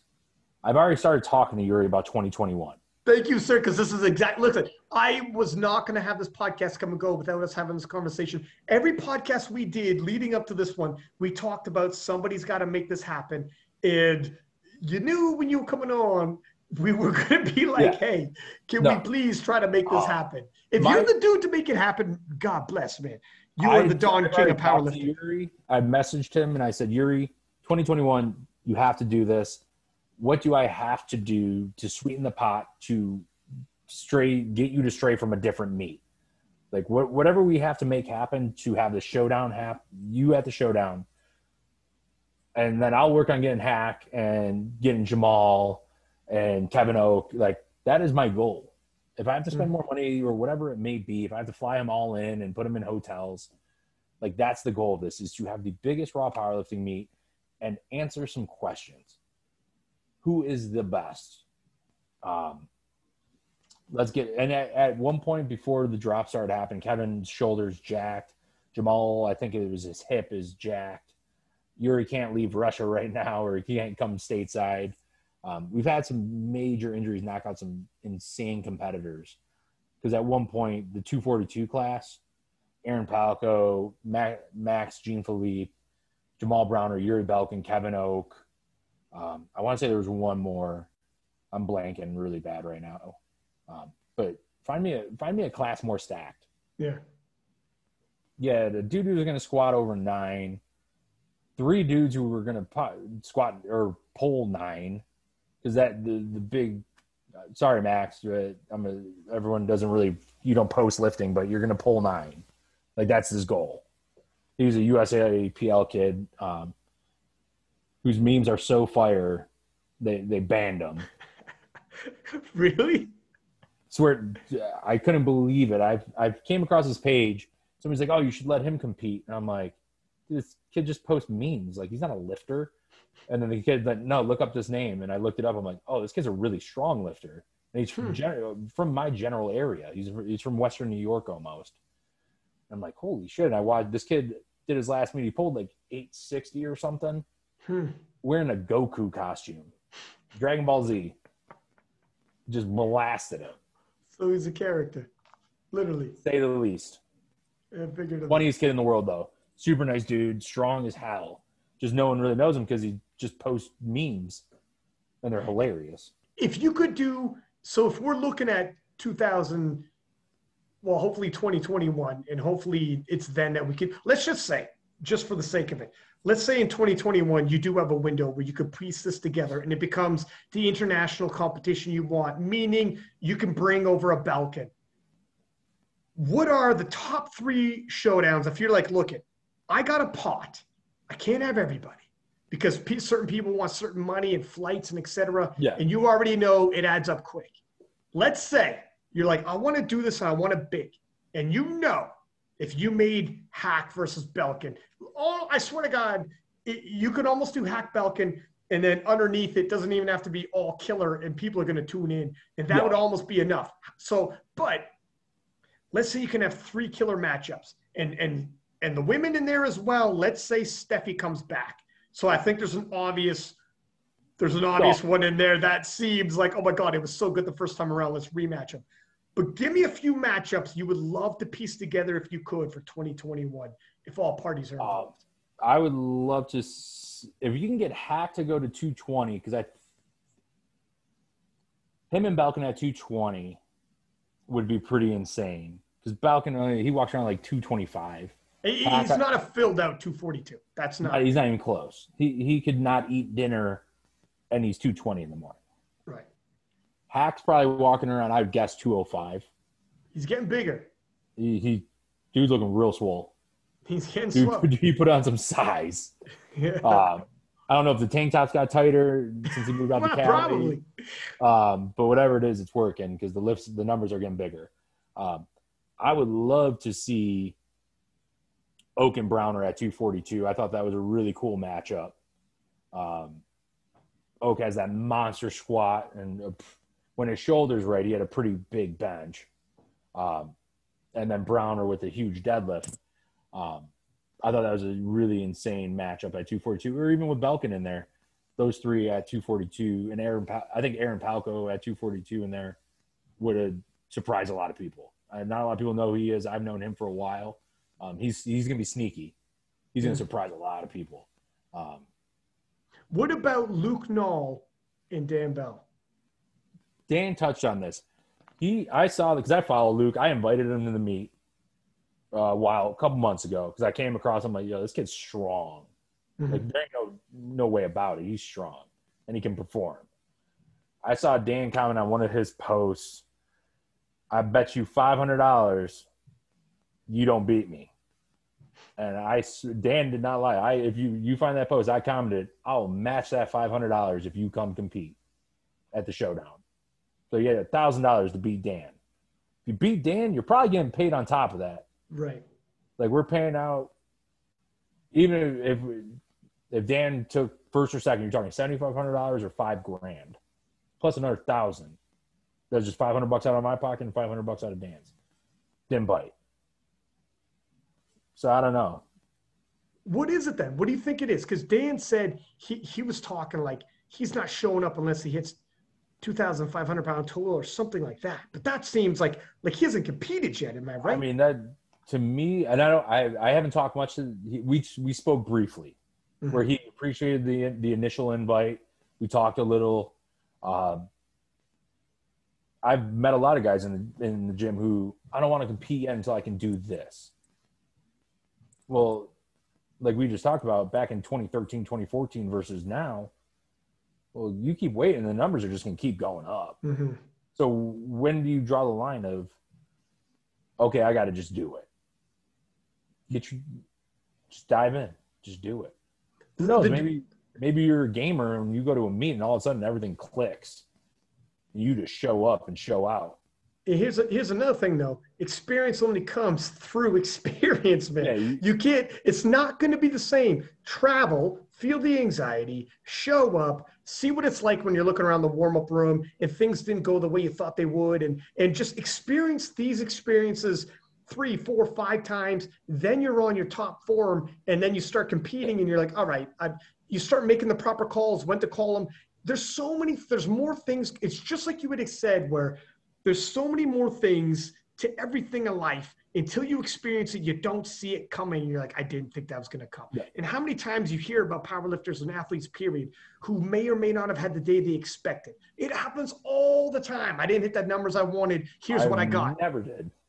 I always missed something. It always. You know how many powerlifters always say I had more room in the tank? Here's the way it went. That happens all the time. But only through experience can you start making judgment calls like, all right, won't do this next time, warm up a little quicker. Leading up to, I did too many heavy singles, left my best in the gym. You have to figure it out. But the journey starts by taking that first step. And if you're chasing, actually, Joe Sullivan made a post. Stop looking for perfection, because it's bullshit. Exist. It doesn't exist. If you're like, I need to be perfect, the greatest of all time before I even start, like you just said, you're not going to start. You're a rookie, your first competition, whether or not you're breaking world records or not, you're going to be a rookie. Expect to be a little sloppy. Expect to make mistakes. You can't wait for perfection in life in anything. Start walking with that first step. Start the journey with the first step. For me, and I don't want to say it's not a knock on him, but I feel like a lot of people use that as an excuse not to do it. Well, I can't do this yet, so I'm not going to do it. Well, you're never going to do it if you always wait for that, if that's your reasoning. So just do it. And especially in powerlifting, no training session ever mimics what powerlifting actually is on game day. Never, dude. It never. I've never a day in my life gone to the gym and you're like, let's see how heavy can I squat? And an hour later, let's see how heavy I can bench. And then an hour later, let's see how heavy I can deadlift. And it's all on your time. It's all on your warm-ups. And if you have competition, look at if he ends up toe-to-toe with Dan Bell, it'll come down to handling and attempt selection. And if you just haven't been there through any of that before, it's going to be a whole nother ball game as well. And Dan is going to be like, man, I've been doing this. That's what Dan does. Right. So then it becomes, in the longer you wait and the more hype that comes, it starts becoming the risk reward scenario where when you first start as a rookie, there's no risk. It's all reward because there is no pressure. You haven't earned anything yet. Nope. But if you got the greatest of all time, like Dan Bell, and I say greatest of all time because he's in and out of wraps, holds the world record. And then and people are starting to be like, well, are you the guy to go head to head with Dan Bell? And Dan Bell hops on King of this podcast and says, I'll stick around. If this kid wants a showdown, we're going to go toe to toe. And it's like, all right. So now it's ratcheting up the pressure. So instead of being able to have a competition and just work out some kinks, you're putting up so much pressure on yourself that your first meet is going to be it's all or nothing. All of a sudden you're like, man, I haven't felt this before. I haven't done any of this. It is totally diving into. It ends up being he decides to finally do a full meet and Dan just jumps in. Right. Well, Dan's looking for this though because the hype is getting too big. I wouldn't want to be Luke in that position at all. That takes it from being just get one under your belt to now you have to do this, or you fail on the biggest stage you possibly. It doesn't matter what meet it is. Right. It's Dan Bell versus you. What do you have? And the problem is they're both relatively local for Luke. If Dan's thinking, you know what, before I leave, I wouldn't mind catching this kid doing a showdown. It's fun because Dan's doing it for fun. It's not like, it's not like you're trying to bully somebody. It's sports. This is what it is. We live for it. And for Dan, he's like, I would like a big super heavy who's going to push me. Before I leave, that would actually be what I'm here for. That's why I come to the showdown. That's why I show up at the meets. I want this. I'm the number one guy, but I need, like Holyfield had Tyson and Ali had Frazier and Dan Bell's like, where's my guy before I check out of this? Because I don't want to stick around forever. I got the records in and out of wraps. I'm number one. So if it's yourself, I might pop up. Right? Yeah. So I would love to see it. If you could put together, if this was possible, 2021, you get Belk and Hack, you get Dan Luke, and then we're talking if we got Jamal versus Kevin Oak. Oh my God, dude. And then on the women's side, I'm very much excited. Yes, if Steffi came back to be phenomenal, I am very much excited to see what ends up happening with Hunter Henderson. And obviously, Mariana has been a problem for any woman who wants to be queen. Yeah. So it's Steffi Mariana would be the big one. It's the gimme. It's like Hack Belkin. Like that's the girls' version of it. Right. 100. Maybe yeah. I would love to see Hunter Henderson and Christy Hawkins. And I tried getting Christy Hawkins at 165. Just didn't get a response. Maybe she wasn't interested. Maybe she doesn't check her messages. I'm sure she gets plenty. And I'm this new meat out of nowhere that no one's ever heard of by a guy that no one knows. So I think everybody's heard of it now, and people that's not going to be a problem next year. And honestly, I think that Hunter and Christy would be a baller showdown. Those would be some huge lifts, just in stuff you don't really envision happening. I think they're pretty close right now. From Chrissy's her best meets to what Hunter's getting ready to do. So I think Garrett said it. She's totaled just like mid 1200s. I don't see Hunter totaling under 1,400 pounds in sleeves at this meet. Like in 3 days, like there's not. If she goes 6 for 9, she's over 1,400. She goes 9 for 9, 1,450 all day at 165. Who do you think is going to be the biggest talk come Monday morning? Ooh. Just in general, or girls, guys, both? All around, the biggest storyline, the biggest talk Monday morning.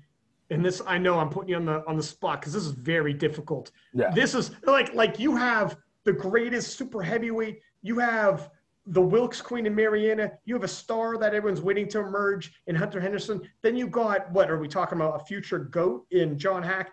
This is a tough one. But if you're looking at it, what are you thinking? I'm not asking you to pick. I'm not asking you to pick winners. I know that would be wrong for being a meet director. Yeah. So I'm not going to put you on a spot for that. I just mean storyline. What do you think people are going to be talking about? I think there's some cool, really cool stuff that's going to happen. If the list shows up the way it is now, there's so many cool storylines. Dan Bell goes 2,500 plus in sleeves. That's insanity. James Strickland is talking about 878 at 308. And he's not even 308. He's like 295 on a heavy day. You're right. And he wants to be – will he be the lightest man to bench 700? I know the one because Johnny Harris is benched. I don't know what his body weight was. He was. I want to say Johnny Harris was like 290. James only walks around at like 295, so he could probably really easily show up at 289. Yeah, I would if I was Chase. I would if I'm that close. Why wouldn't you? And then now you're talking about a dude squats 8, benches 7, pulls 8 at 290. Call it 290 just for easy numbers. That's insane. That's really gnarly. So if he manages that, which that's an insane feat, like that's kind of a show-stopping performance. I mean, obviously John Hack, if he does what we think he's going to do, you're talking about just being shy of a 2,200-pound total at 198 pounds. And he's going to weigh in at like 196, watch. Like he's going to come in lighter than one. He's not going to be 198.4.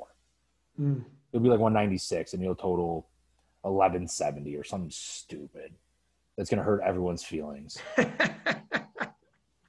Because I think he could compete for anywhere from 181 to like almost 242 and still have the biggest total. And it's just like, all right, we get it. Yeah, he's on God mode. Yeah, it's not fair. He used every cheat code in the book, and he's just getting extra credit now. Because you had started leading into this competition so far in advance, have you thought about and have looked at 2021, or are you like, man, I got to get through this one? Oh no, we've already started planning it. Oh wow! And it's gonna be bigger and better. From the lifting side of it, me and my wife had talked about running it as a pro-am style. And instead of having an amateur day and a pro day, having just a women's and a men's day, but splitting it 50-50, 60-40 maybe, depending on interest. Having maybe 2 flights of amateurs who have at least a Wilkes or a Dots over 425. And then having the invite portion be the second 2 flights to allow for a really cool thing that you never really see happen, in my opinion, where you have some of the best lifters of the world sharing a warm-up room with up-and-comers, like true up-and-comers, which we kind of have this year, honestly, because of COVID. We started taking in the new up-and-comers who show a ton of promise, like Cade Proctor, Jess Levinsky, Haley Hill, Cora Meekum, just some people who they haven't quite done it yet, but you can see the trajectory. Like it's coming, barring any unforeseen catastrophes. Like there's no way about it. That's just where they're going. But having that on a larger scale where we still have this insane pro couple flights of 20 to 25 guys or girls that just make your jaw drop. But just creating a bigger all-encompassing meet. And then going to the 2 days, still being like 60 lifters per day, cash payouts for everything, including the amateur side. And that's the idea. How do we make it bigger? And that makes it bigger. And in terms of this one, how are people going to be, is this going to be live streamed, or how can people get the latest updates on this? The showdown will 100% be live streamed. JP Price is helping us out with that big time. They're dialing in the final touches of whether or not it'll be on Twitch, which allows for the live audio. So you'll hear the crowd, the lifters, the music that's playing there, versus YouTube, which we have to use like unlicensed music to like overdub it, which isn't always the greatest. So they're dialing that in. There will 100% be a live stream, and it will be free. And the moment we have that figured out, it will be blared out as best we can by everybody. We'll tag you in it. We'll send you links. Yeah, dude, because yeah, please do, because I'll do the swipe ups and announce and tell everybody how, because I'm not gonna hype the hell out of this thing and then day of people like, okay, well, where are we watching this, right? Yeah, no, it'll be live stream, and they do. JP's done it on his last 2 local meets that he's run. Looks phenomenal. It's a clean picture, no issues with it at all. So everyone will have a nice view and see everything that's happening. Perfect. Sounds good, man. And I'll be obviously all over that in terms of the reposts, updating people who did what, and who's getting in terms of top 1 through 5, I believe, is the cash prizes. Is that right? So we got 35 grand split 2 ways, guys and girls. What is it? 7,500, 5,000, I think 3,000. I'm looking it up because I came up with the numbers and I still don't remember them. Yeah, so 7,500 to first, men and women, 5 grand second, 3 grand third, 1,250 for fourth, 750 for fifth. So and it is by Wilks. We had decided WRPF in general, and we had talked about it. All the invites were based on Wilks. It just made sense for consistency that the meet finished with Wilks. Next year, more than likely, I believe we are moving over to dots. In the future? Okay. Yeah. For 2021, we'll be running out of dots. Don't quote me. I'm pretty sure that's the case, but if I'm wrong, I'm sorry. Don't kill me. Dude, in 2020, we are so used to things changing week to week. I don't think anybody's going to look back and be like, hey, in 2020 September, you said dots this year. Like, people know it's a wrap. We're going to have to pivot. Things change. That's the biggest thing. That's all we've been doing all year is just pivot and try to make the pivot work. And then pivot again. And I feel like the bad episode of Friends with the couch. Dude, we're almost here.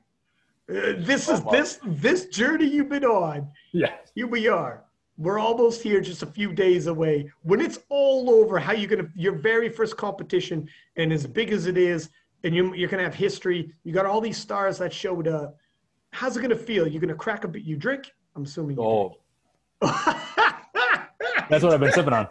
Okay, there you go. So, how good is that beer gonna taste when you're like, oh my God, give me a beer, give me some food? Oh, we got the Kansas City barbecue. I got to buy a case of beer to feed Dan Bell after he cracks 2,500. I hope he'll share. No, I can't wait. I'm really excited. Even with the 15-hour drive ahead of us, I'm stoked to hang out with JP and his crew. Super appreciative of those guys. I've talked to a bunch of the lifters in this meet just casually. For the most part, I can't think of any of them who haven't been anything but awesome and appreciative and just stoked about this. So I think we're just going to have a phenomenal time. There's a UFC fight Saturday night. Yes, dude, you bet your sweet ass there is. Freaking Paulo Costa versus Israel Adesanya, and for the middleweight championship, which is 2 undefeated fighters fighting for the middleweight championship. Somebody's always got to go. And then we have Dominic Reyes versus Jan Blachowicz. John Jones moves up to heavyweight, and they're fighting for John Jones's light heavyweight vacant title. So yeah, dude, man, you got a good day. You got a hell of a night. Barbecue, beers. See some stuff happen on Saturday. Dude, that's a multiple sports. That's my dream day. Powerlifting, the UFC, barbecue, beers. What do you want? That's all you need. That's all you need, brother. That's all you need, man. That's happiness. And then chill for a minute, and then you're on your way to planning for the next year. Or continue planning for next year. Get some sleep, and we got a 15-hour drive home on Sunday. Is there people you want to thank right now while we have you on putting this together? I know it takes a lot of people to put together a meet. Yes. Who do you want to thank? My wife, Maria. She's been absolutely phenomenal during all this and dealing with me being a head case and helping me plan all this through. She's handled all the kind of lifting side of stuff as far as judges, flights, all this stuff. She just took care of it. And it's been super helpful, especially in the lead up this week. Just something I didn't have to do. So she's the best. Thank you to JP and Ryan at SBC. Legitimately superheroes saved the day. Doesn't matter how much money you throw at something. If the government won't let you do it, they won't let you do it. So them just stepping in and being able to do what they're doing for us is phenomenal. And cheers to those guys. Thank you to WRPF for taking a flyer on some dude no one knew, who said he wanted to throw a bunch of money at a meet, and making it happen and letting us just run with it and do what we wanted to do.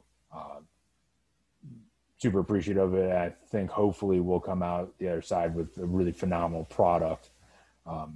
That'll put it, especially in this year, will leave a lasting mark. Thank you for all the lifters, for trusting that we're going to do what we said we're going to do. Again, I'm just a nobody guy who said he's going to throw a bunch of money at something. And we have, even before the drops, we had the best of the best. Like that meet, that roster 2 months ago was the most disgusting thing anyone has ever seen in powerlifting, period, bar none.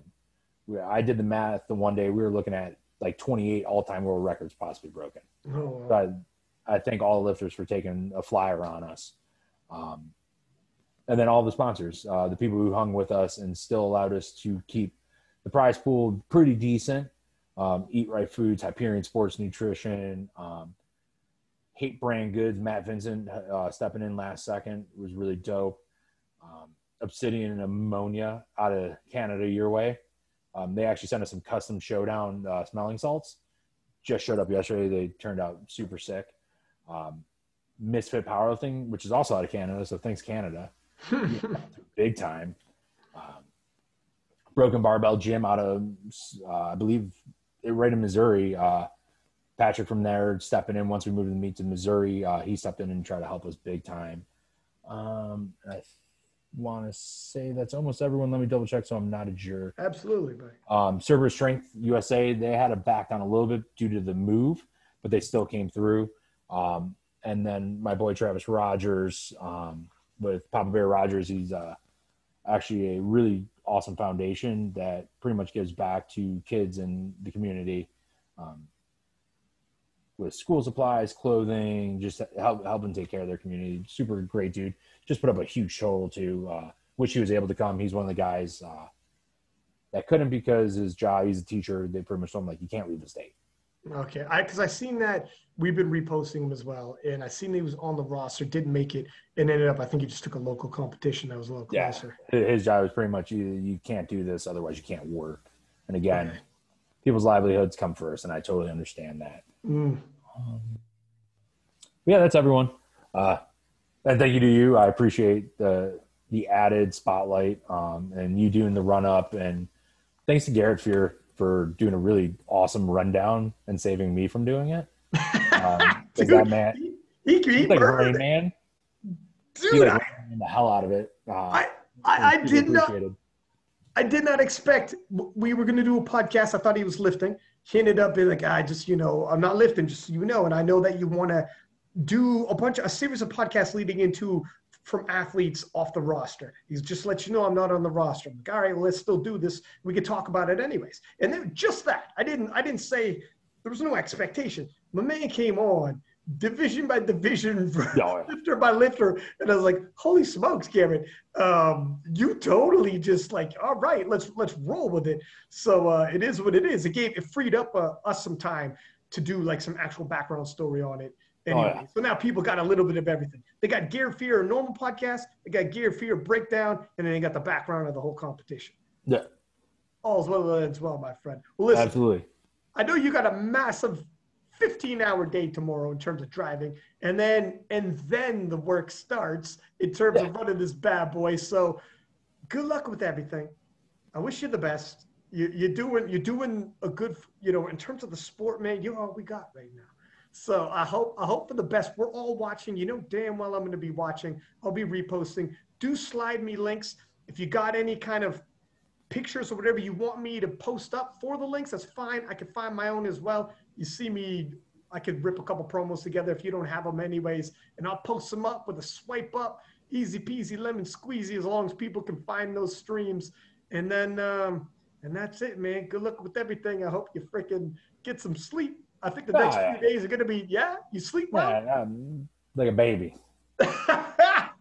Cool as a cucumber. I like it. Like a baby. Like Sounds a baby. good, but like a baby. That's the one thing I'm fortunate, even if I get anxious, like it doesn't overtake me, because it ain't going to fix it anyway. Right. I might as well be well rested to deal with it in the morning. You were built to be an entrepreneur, buddy. I just make food, man. Put it this way. You just make food, man. You went in a lot heavier when it comes to those expos and festivals you were doing. So this is actually a little less stress, probably. Maybe. I don't know. You tell me. Don't let me stop me. Coordinating 4 full-blown competitions with 70 vendors and all the star power and like making flights happen. Like whoever runs the Arnold Classic, like I hope they get paid 7 figures. Because I don't even want to see what a day in that life looks like. Yeah. So yes, running just doing so far, we'll find out. It isn't over yet. Yeah, let's talk afterwards. Fair enough. Yeah, afterwards I'll let you know how the last 3 days went. Judgment Day is coming. Judgment Day is coming, my friend. You know the powerlifting community is watching. Yep. All right. We'll find out. Well, listen, my man, good luck with everything. We're going to keep in touch. We're all going to be watching. We're all behind you, man. Let me know what your plans are for 2021. We'll have you back on, and we'll take it from there, man. Let's hope we don't get locked back down. Let's hope things open up. Let's hope things go international. Let's hope people don't got to quarantine, and we'll see what we got. Hopefully borders open. We'll just bring you down to Buffalo. We'll see. Let me know because right now I ain't going nowhere. But hopefully things open up. Let me know. We'll keep in touch, my friend. Good luck. Thanks for coming on. Much appreciated. Appreciate it, brother. See you, man.